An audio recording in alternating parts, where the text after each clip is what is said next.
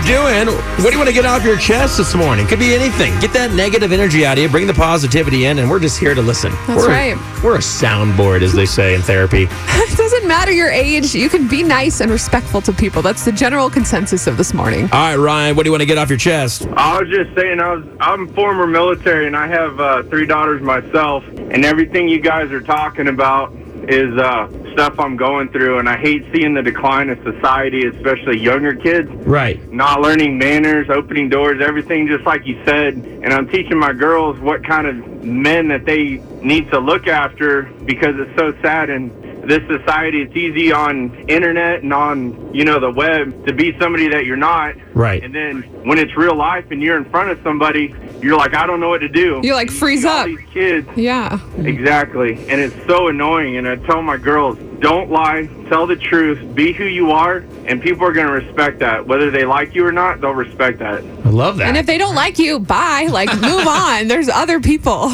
Yeah. And you'll always know who your real friends are. Exactly. There you go. I think you're doing a great job. Awesome. Yeah, Ryan kind of put all of ours together. Right. All right, Ryan, do Yeah. you feel better getting that off your chest? Yeah. That's what it's all about, brother. Have a great day. All right. Thank you, sir. Bye. Okay, Vicky, what do you want to get off your chest? When women post pictures on Facebook, I'm in the old school. If you don't have anything nice to say, don't say anything. Right. I hate when men get on there and say something about, oh my God, she shouldn't be wearing that, or she's too fat. Come on. Yeah.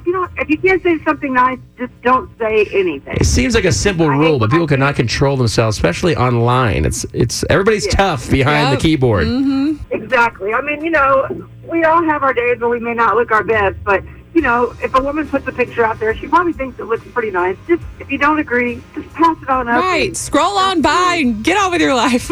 All right, Vicky, thanks for calling. Have a great day. You too. Bye-bye. Bye-bye. Jason, what do you want to get off your chest this morning? I can't stand that our president's always on Twitter. I don't even have it, and I have to find out through Facebook. I have Facebook, so I have to find out through Facebook that he's on Twitter posting stuff. I'm like, dude, get off Don't you Twitter have more important things and to run do? this country. Yeah, the other thing is, too, like, it kind of bothers me that the news always wants to interpret his tweets of what he means, what he doesn't mean. And, like, if you flip to one channel to the next, it's a completely different way. It's just kind of like, oh, my gosh, leave it alone.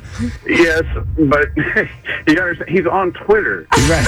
I understand how it works. Our president is on Twitter. I understand. You know what's crazy, too, is the Pope's on Twitter. Really? That's another thing that's is interesting to me. All these high up people Yeah. just tweeting all day long. We'll get Gandhi on there next. All right. You have a great day, man. You too. Bye. Bye.